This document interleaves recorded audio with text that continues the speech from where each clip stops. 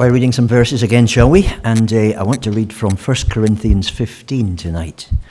I'm going to talk about another bit of this passage later on, but just to make sure you don't miss it as well, let's read some of the things that the Apostle Paul says about life after death, starting from verse 50 of 1 Corinthians 15. I declare to you, brothers, he says, that flesh and blood cannot inherit the kingdom of God, nor does the perishable inherit the imperishable. Listen, I'll tell you a mystery. We will not all sleep, but we will all be changed. In a flash, in the twinkling of an eye, at the last trumpet. For the trumpet will sound, the dead will be raised imperishable, and we will be changed. For the perishable must clothe itself with the imperishable, and the mortal with immortality. When the perishable has been clothed with the imperishable, and the mortal with immortality, then the saying that is written will come true, death has been swallowed up in victory. Where, O death, is your victory? Where, O death, is your sting? The sting of death is sin, and the power of sin is the law.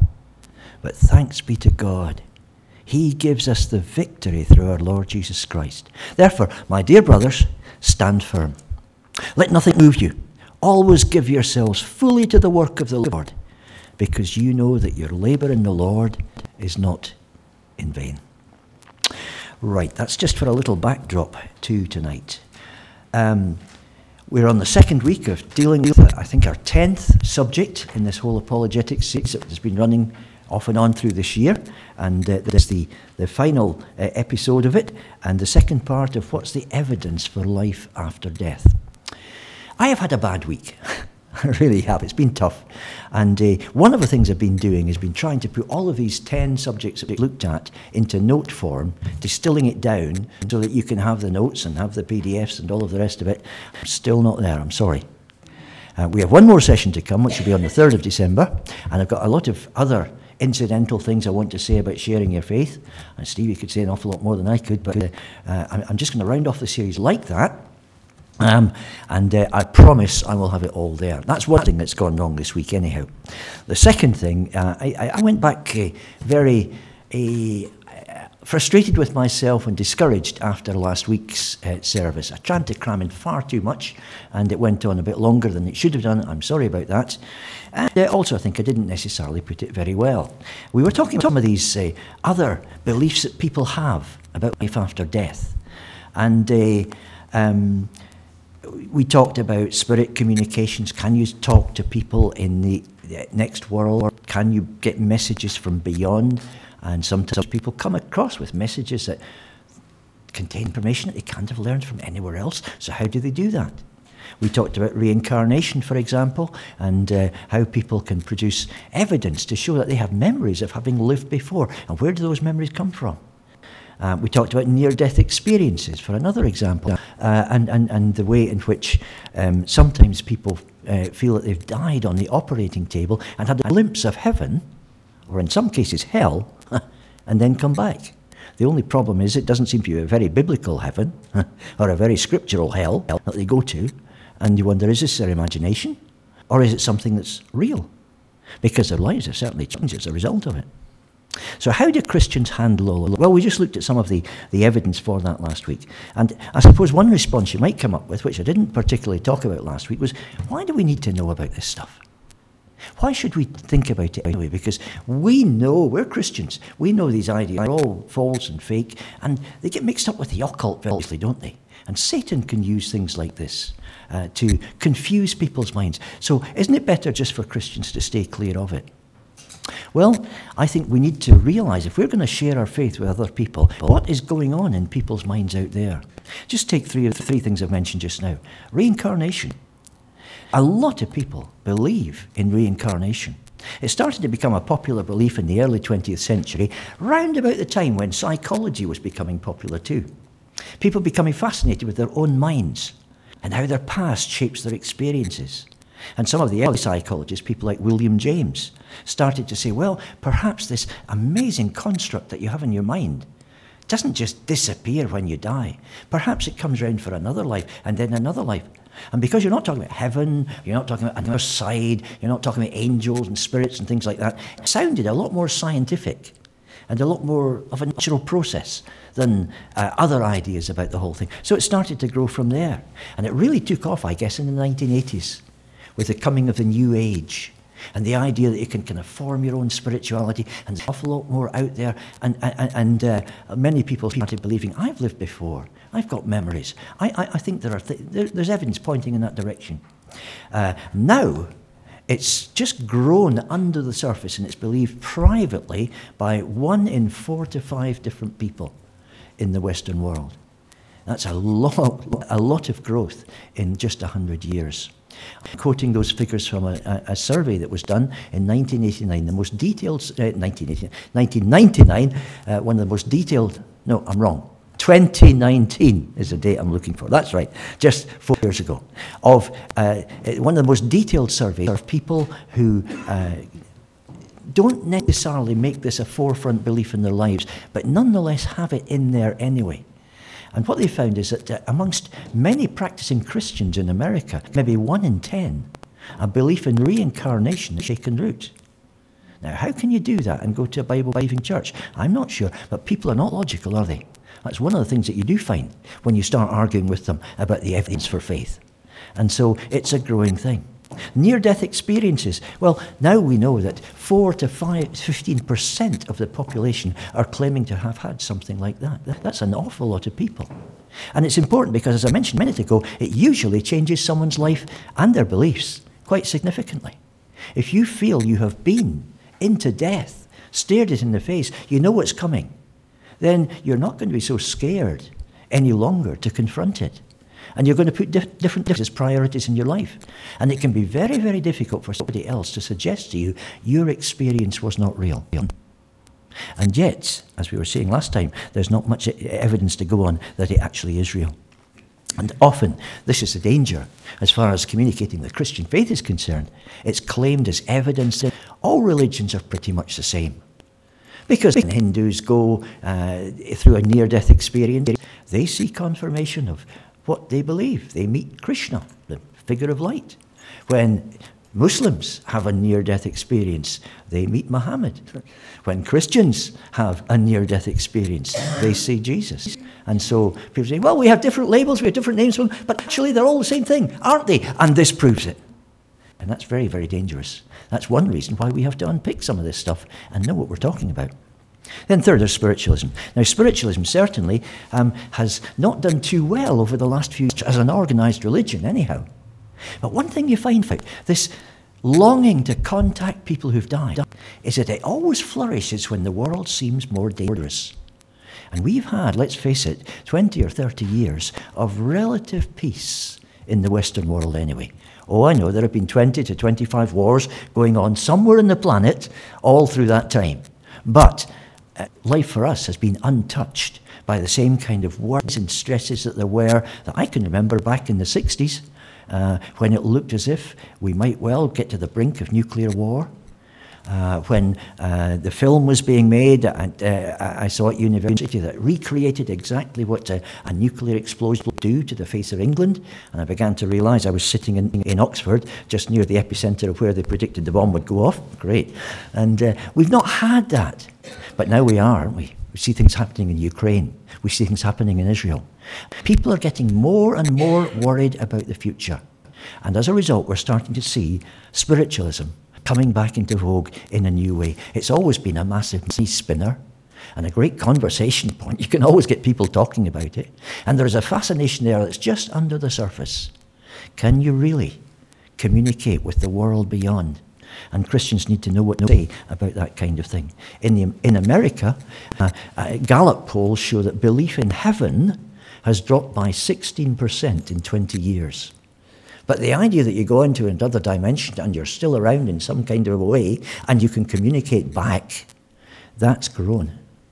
And how often, just this last week, I was listening to the TV, a woman was talking about how her husband has died suddenly, a celebrity whom I won't name, and she said it was such a shock, it was such a thing, but I know he's still there, I know he's looking after me, and I talk to him all the time.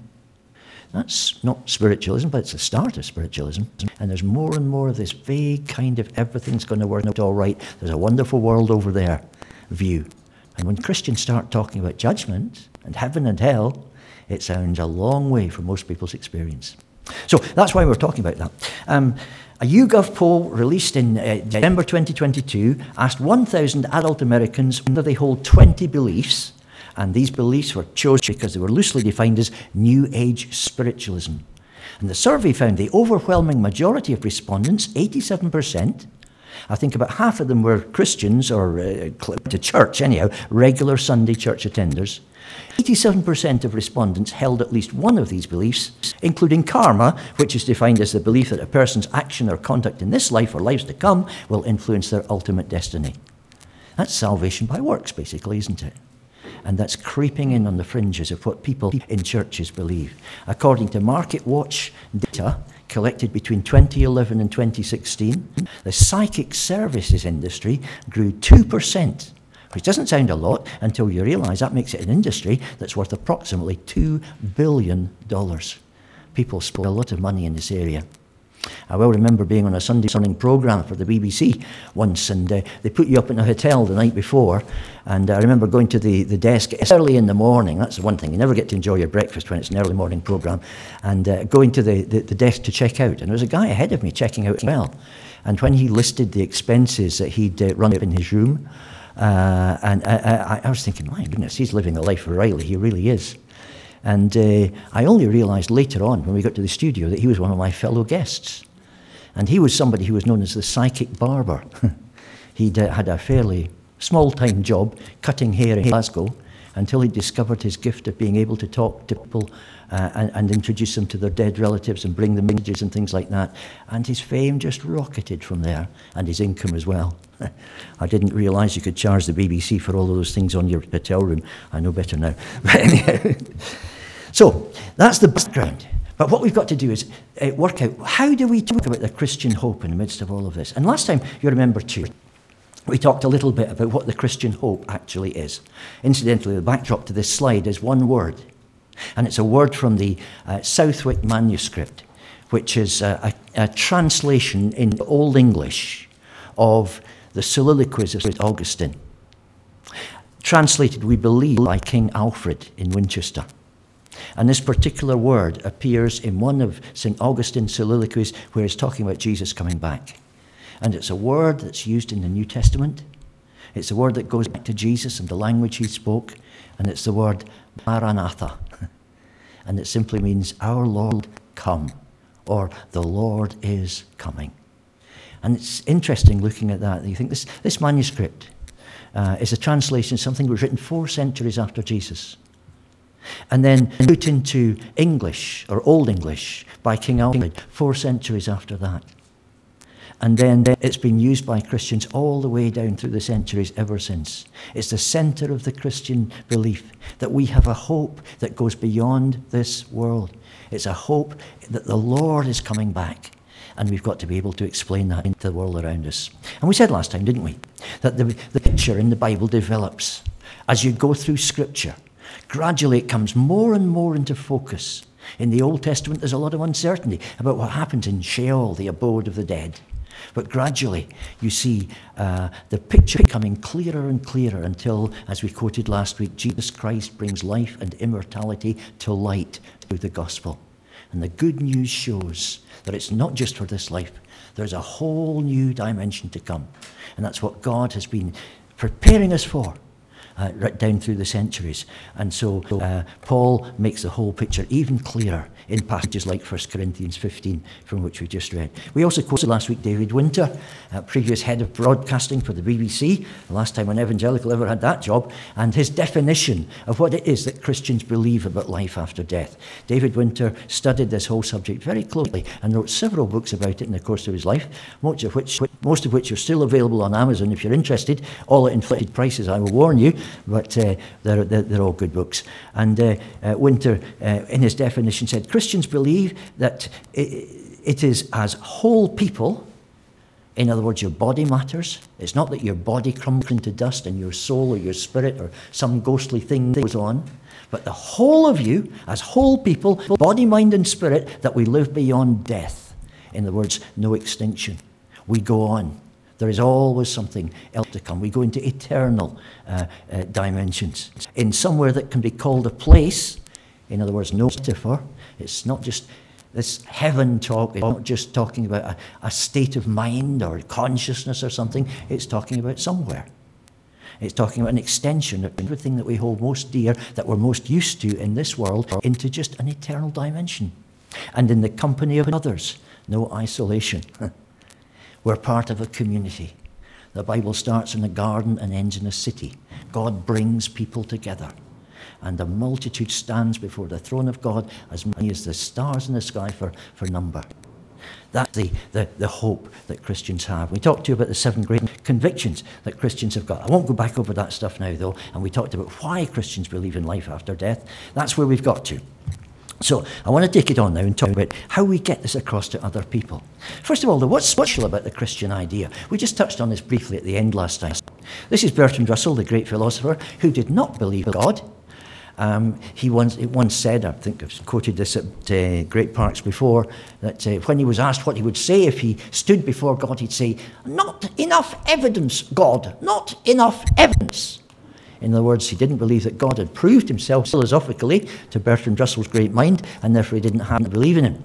That meant, incidentally, he could seduce everybody else's wife, but that's another story about Bertrand Russell.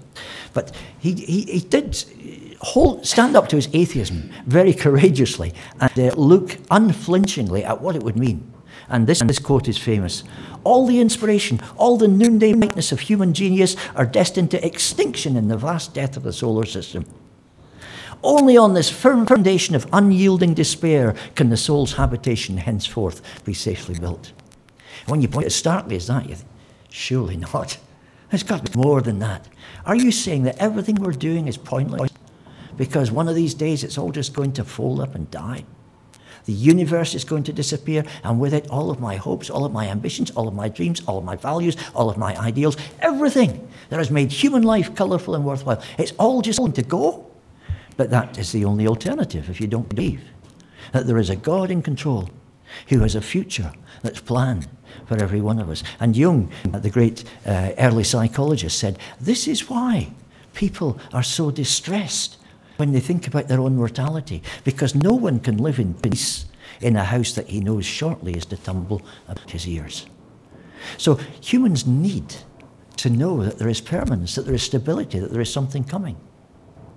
But aren't all religions mainly the same on that one? Well, here is the fact file on GCSE religious studies that's produced by one of the 5 exam awarding bodies in Britain.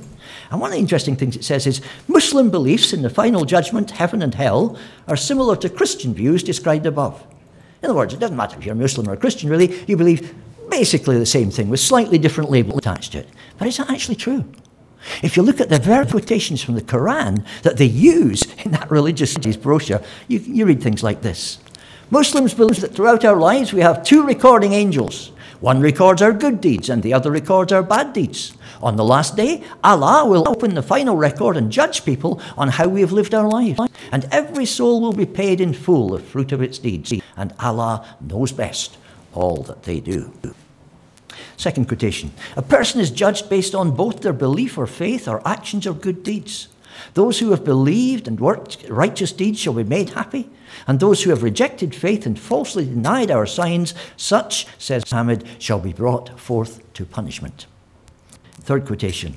Muslims believe that hell is full of fire, boiling water, and black smoke. People cannot escape from the heat and will be desperate for a drink, but will only have boiling water to drink. Surah 22 states, scalding water will be poured on their heads, melting their skin as well as what is inside their bodies. They will be beaten with rods of iron. Whenever they try to escape from hell, the angel will drag them back. Just like it says in the Bible? Don't think so.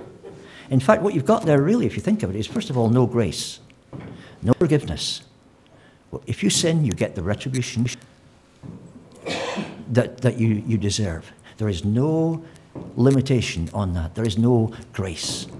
It also means no pardon. Once you've done it, you've done it. Those who have believed and worked right deeds will be happy. But those who've not, there is absolutely no hope for them. And third, no mercy. What happens in hell is going to be absolutely horrendous because Allah is not a merciful God. This is so different, isn't it, from what Christians actually believe. And so we need to be able to explain exactly why we hold the hope we do and why it makes more sense than any other belief you could have about the afterlife. So, what key Bible passages should you know? Well, we've done this for every question so far, haven't we? And I've got 3 passages and 1 verse for you tonight. And the 4 I would say that I would turn to probably most often when I'm trying to explain this kind of subject are these ones. Isaiah 8:19-22, which talks about consulting mediums and spiritists and going to look for answers in the world beyond. 1 Corinthians 15:35-58, the latter part of which we've read, and the first part of which we'll have a look at in a moment. Paul's great passage where he talks about what resurrection is all about. There are people in Corinth who have stopped believing that the resurrection is actually a physical thing that's going to happen, and they have all sorts of different explanations for it, and some are even saying there's no resurrection of the dead. And Paul writes the final few chapters of Corinth to nail this idea, just as he's argued with some earlier ideas that the Corinthians have had, and he says this is a big one. Let's just treat this very, very seriously. And so 1 Corinthians 15 is an absolutely essential place, it seems to me, to be familiar with if you really want to explain your view of life after death to a non-Christian. Then, of course, there's 1 Thessalonians 4, where Paul talks again in similar terms to 1 Corinthians 15 about what's going to happen when Jesus comes back and we rise to meet him. Not just those who are alive at the time, but also those who have died believing as well. And finally, there's the 1 verse, I've quoted it already in this whole series, once or twice, certainly last week, Hebrews 9:27, which is a great verse to use with reincarnationists. It's appointed to man once to die, but after this the judgment. And so for people who say, and there are many of them, but the early Christians believed in reincarnation. This is one thing that shows very, very clearly that it's not a Christian view at all. Well, let's just have a look at those passages for a second. First of all, the Isaiah one. Isaiah simply says this: when someone tells you to consult mediums and spiritists who whisper and mutter, should not a people inquire of their God? Why consult the dead on behalf of the living? Consult God's instruction and the testimony of warning. If anyone does not speak according to this word, the word of God that is, they have no light of dawn. Distressed and hungry, they'll roam through the land. When they're famished, they will become enraged and looking upwards, curse their God, king and their God. Then they'll look towards the earth and see only distress and darkness and fearful gloom, and they'll be thrust into utter darkness. I used to be a member of the Association for the Scientific Study of Anomalous Phenomena, ASAP. That is a posh name for a group that discuss the evidence for anomalous phenomena, things that science can't yet explain. And they once reviewed a book of mine, which I'd written, a book called Mysteries, which Lion published, and it was about paranormal experiences and how you account for them and what Christians would say about them. As you can imagine, the review was fairly critical because many of them agreed with my Christian point of view. But I always remember one thing it said in the review, because they quoted a sentence I'd given about, it's interesting when you look at the history of spiritualism to see how many gifted mediums, how many prominent people in that whole movement have ended their lives in total despair. How many have become alcoholics or drug addicts. They've had terrible relations with their families and their marriages have split up. That kind of thing seems to go with exploiting your psychic gifts in that kind of way. And after criticising the book, they quoted that and they said, well, at least Mr. Allan knows the history of our subject. This is certainly what happens, and it's one of the big problems we have. I thought that is such an admission. And that's what Isaiah is saying here.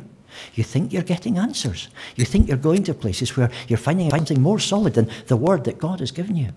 But you go to the dead instead of the living, and in the end, you get nothing. You're famished. You're in distress. You roam throughout the land. You have no sense of direction. You lose all the guide points you're supposed to have.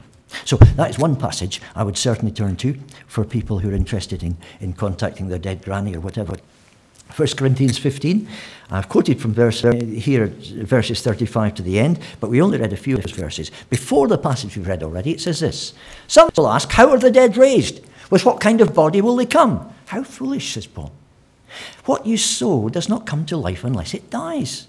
When you sow, you do not plant the body that will be, but just a seed, perhaps of wheat or of something else. When my wife plants seeds for cucumbers or peas or whatever to grow in her raised beds round the back of the house, where we sometimes claim to grow vegetables, sometimes it works and sometimes it doesn't, what she puts into the ground is not a cucumber, it's seeds. And what grows is something quite different from down there already. The seed changes into something else. Paul says that's a natural law of life. You do not plant the body that will be, just a seed. And so what you've got now is the seed, if you like. And when your human natural body develops into the spiritual body that God wants it to be at the resurrection, that will be something much, much bigger and more important. God gives it a body as he has determined. To each kind of seed he gives its own body, and until it grows, it's hard to see exactly what's coming out of it. So it will be, he says, with the resurrection of the dead. The body that's sown is perishable. It's raised imperishable. It's sown in dishonor. It's raised in glory. It's sown in weakness, it's raised in power. It's sown a natural body, it is raised a spiritual body. Our hope is for something much greater than anything we've experienced so far. Something that's connected, though, to who we are right now. Body, soul, and spirit. We go on into eternity, but in the form that God always wants us ultimately to be. Then there's 1 Thessalonians 4:13-18. Brothers and sisters, says Paul, we do not want you to be uninformed about those who sleep in death, so that you do not grieve like the rest of mankind who have no hope. For we believe that Jesus died and rose again, and so we believe that God will bring with Jesus those who have fallen asleep in him. According to the Lord's word, we tell you that we who are still alive, who are left until the coming of the Lord, will certainly not precede those who have fallen asleep. Christians in Thessalonica, don't worry about your auntie who died. Don't worry about your kids that never lived to teenage. If they believed in the Lord, they will be raised. And not just raised, but raised first. And if you're still alive when the trumpet blows, then you will go after them to heaven. But you'll all be together forever. And Paul goes on, for the Lord himself will come down from heaven with a loud command, with the voice of the archangel, and with a trumpet call of God. And the dead in Christ will rise first. After that, we who are still alive and are left will be caught up together with them in the clouds to meet the Lord in the air, and so we will be with the Lord forever. And then he says, encourage one another with these words. There is no greater encouragement, is there, in the world than that. Then the final bit of scriptural evidence that I would think is basic, although of course there are lots of other things you can use in Scripture too, but the final one I would use in my package would be Hebrews chapter 9 and verse 27. People are destined to die once, and after that to face judgment. It is not the case that reincarnation has any place in Christian thinking. So, when you're talking about this to somebody else, are there 3 good reasons you could give for accepting the Christian point of view on this one, rather than, say, the Muslim or the Sikh or the Hindu point of view on it, or the atheist point of view for that matter? I think that there are, and I'll give you my 3 in a minute, but first a warning. I think it's important on this subject, perhaps more than most that we've dealt with, to realise that this is one of the great questions where people's emotions can sway their judgment. And you can be talking about some very complicated things. You often find this, don't you? For instance, when I'm talking about to Jehovah's Witnesses, I very, very rarely say anything about their beliefs on blood transfusions. Because I don't know many Jehovah's Witnesses who don't have a family member or somebody they've known in the past, whatever, who hasn't died bravely refusing a blood transfusion. And so for a Jehovah's Witness, it's a very emotional issue. And I would steer away from that and talk about other things. Because when people's emotions get caught up in the argument, then they become biased. And you have to be very, very careful, because if people's views of the afterlife are based on their missing of someone who's died, who they feel very, very close to, it's going to take a lot of understanding and consideration and loving disentanglement before they're ready to listen to what you have to say on this issue. And just to come and say, oh, well, you think that, but you're all wrong because the Bible says this. That is not going to help in any way, is it? So you need to be very, very cautious and patient and listen to people first before you start coming in with the answers that you're burning to give. But my three good reasons would be these. First of all, belief in survival is built into human life. Talked last week about Kosygin and how, as a materialist, communist Russian, he put an evergreen branch on his wife's grave as a sign of his grief and his longing and his stubborn unwillingness to believe that this really was the end. And we expect life to go on. We expect what we have not just to disappear in a moment and disintegrate. And that's why there is a belief in life after death, in culture after culture. In some of the oldest caves known to man, the Srinagar cave in Iraq, we found evidence of prehistoric burials. And in one of the caves, there's a skeleton arranged on the floor. And of course, it's almost crumbled away. But you can see it's been arranged. It hasn't just fallen there. And round it, scientists have found evidence of flowers that have long since crumbled into dust, of 24 different varieties of blooms. And somebody, thousands and thousands of years ago, before recorded history, ranged the mountains in that part of Iraq, gathering flowers to put around the body of somebody who had died because they valued it so much. It's instinctive to human beings to believe this is not all we get. Atheism is a learned philosophy. It's not something that comes naturally. So that's one thing I would want to say very clearly. Second, the Christian claim isn't built on academic ideas, but on personal experience. Do you want to know which of these beliefs are true? Well, the one person in history who's come back from the dead, because he can be contacted, he can be known. And when you have a living relationship with him, then you know you can trust what he says about life after death as well, because he's the only one who holds the keys of death and hell. And then the third thing is that there are good reasons for being skeptical of the other options. And this is where knowing something about the objections can come in very, very useful and very handy. Because most people have only heard the propaganda that reincarnationists or spiritualists or whoever it might be have come up with. They may have read a book on near-death experiences, be Life After Life by Ray, which I mentioned last week, and they've been overwhelmed by the evidence that's presented quite artfully there to make it seem that it's more conclusive an argument than it actually is. And to just be able to put in maybe one little reason would throw their faith quite a bit, suggest some other possible explanation, evidence that they come up with. That can be very helpful indeed. So those are the three good reasons that I would use in a case like this. But we said there's one more thing to do on these questions as well, isn't there? Not just to give your own point of view, but to be able to turn the conversation round so that you're doing some good to the other person as well. You've got to work on your return.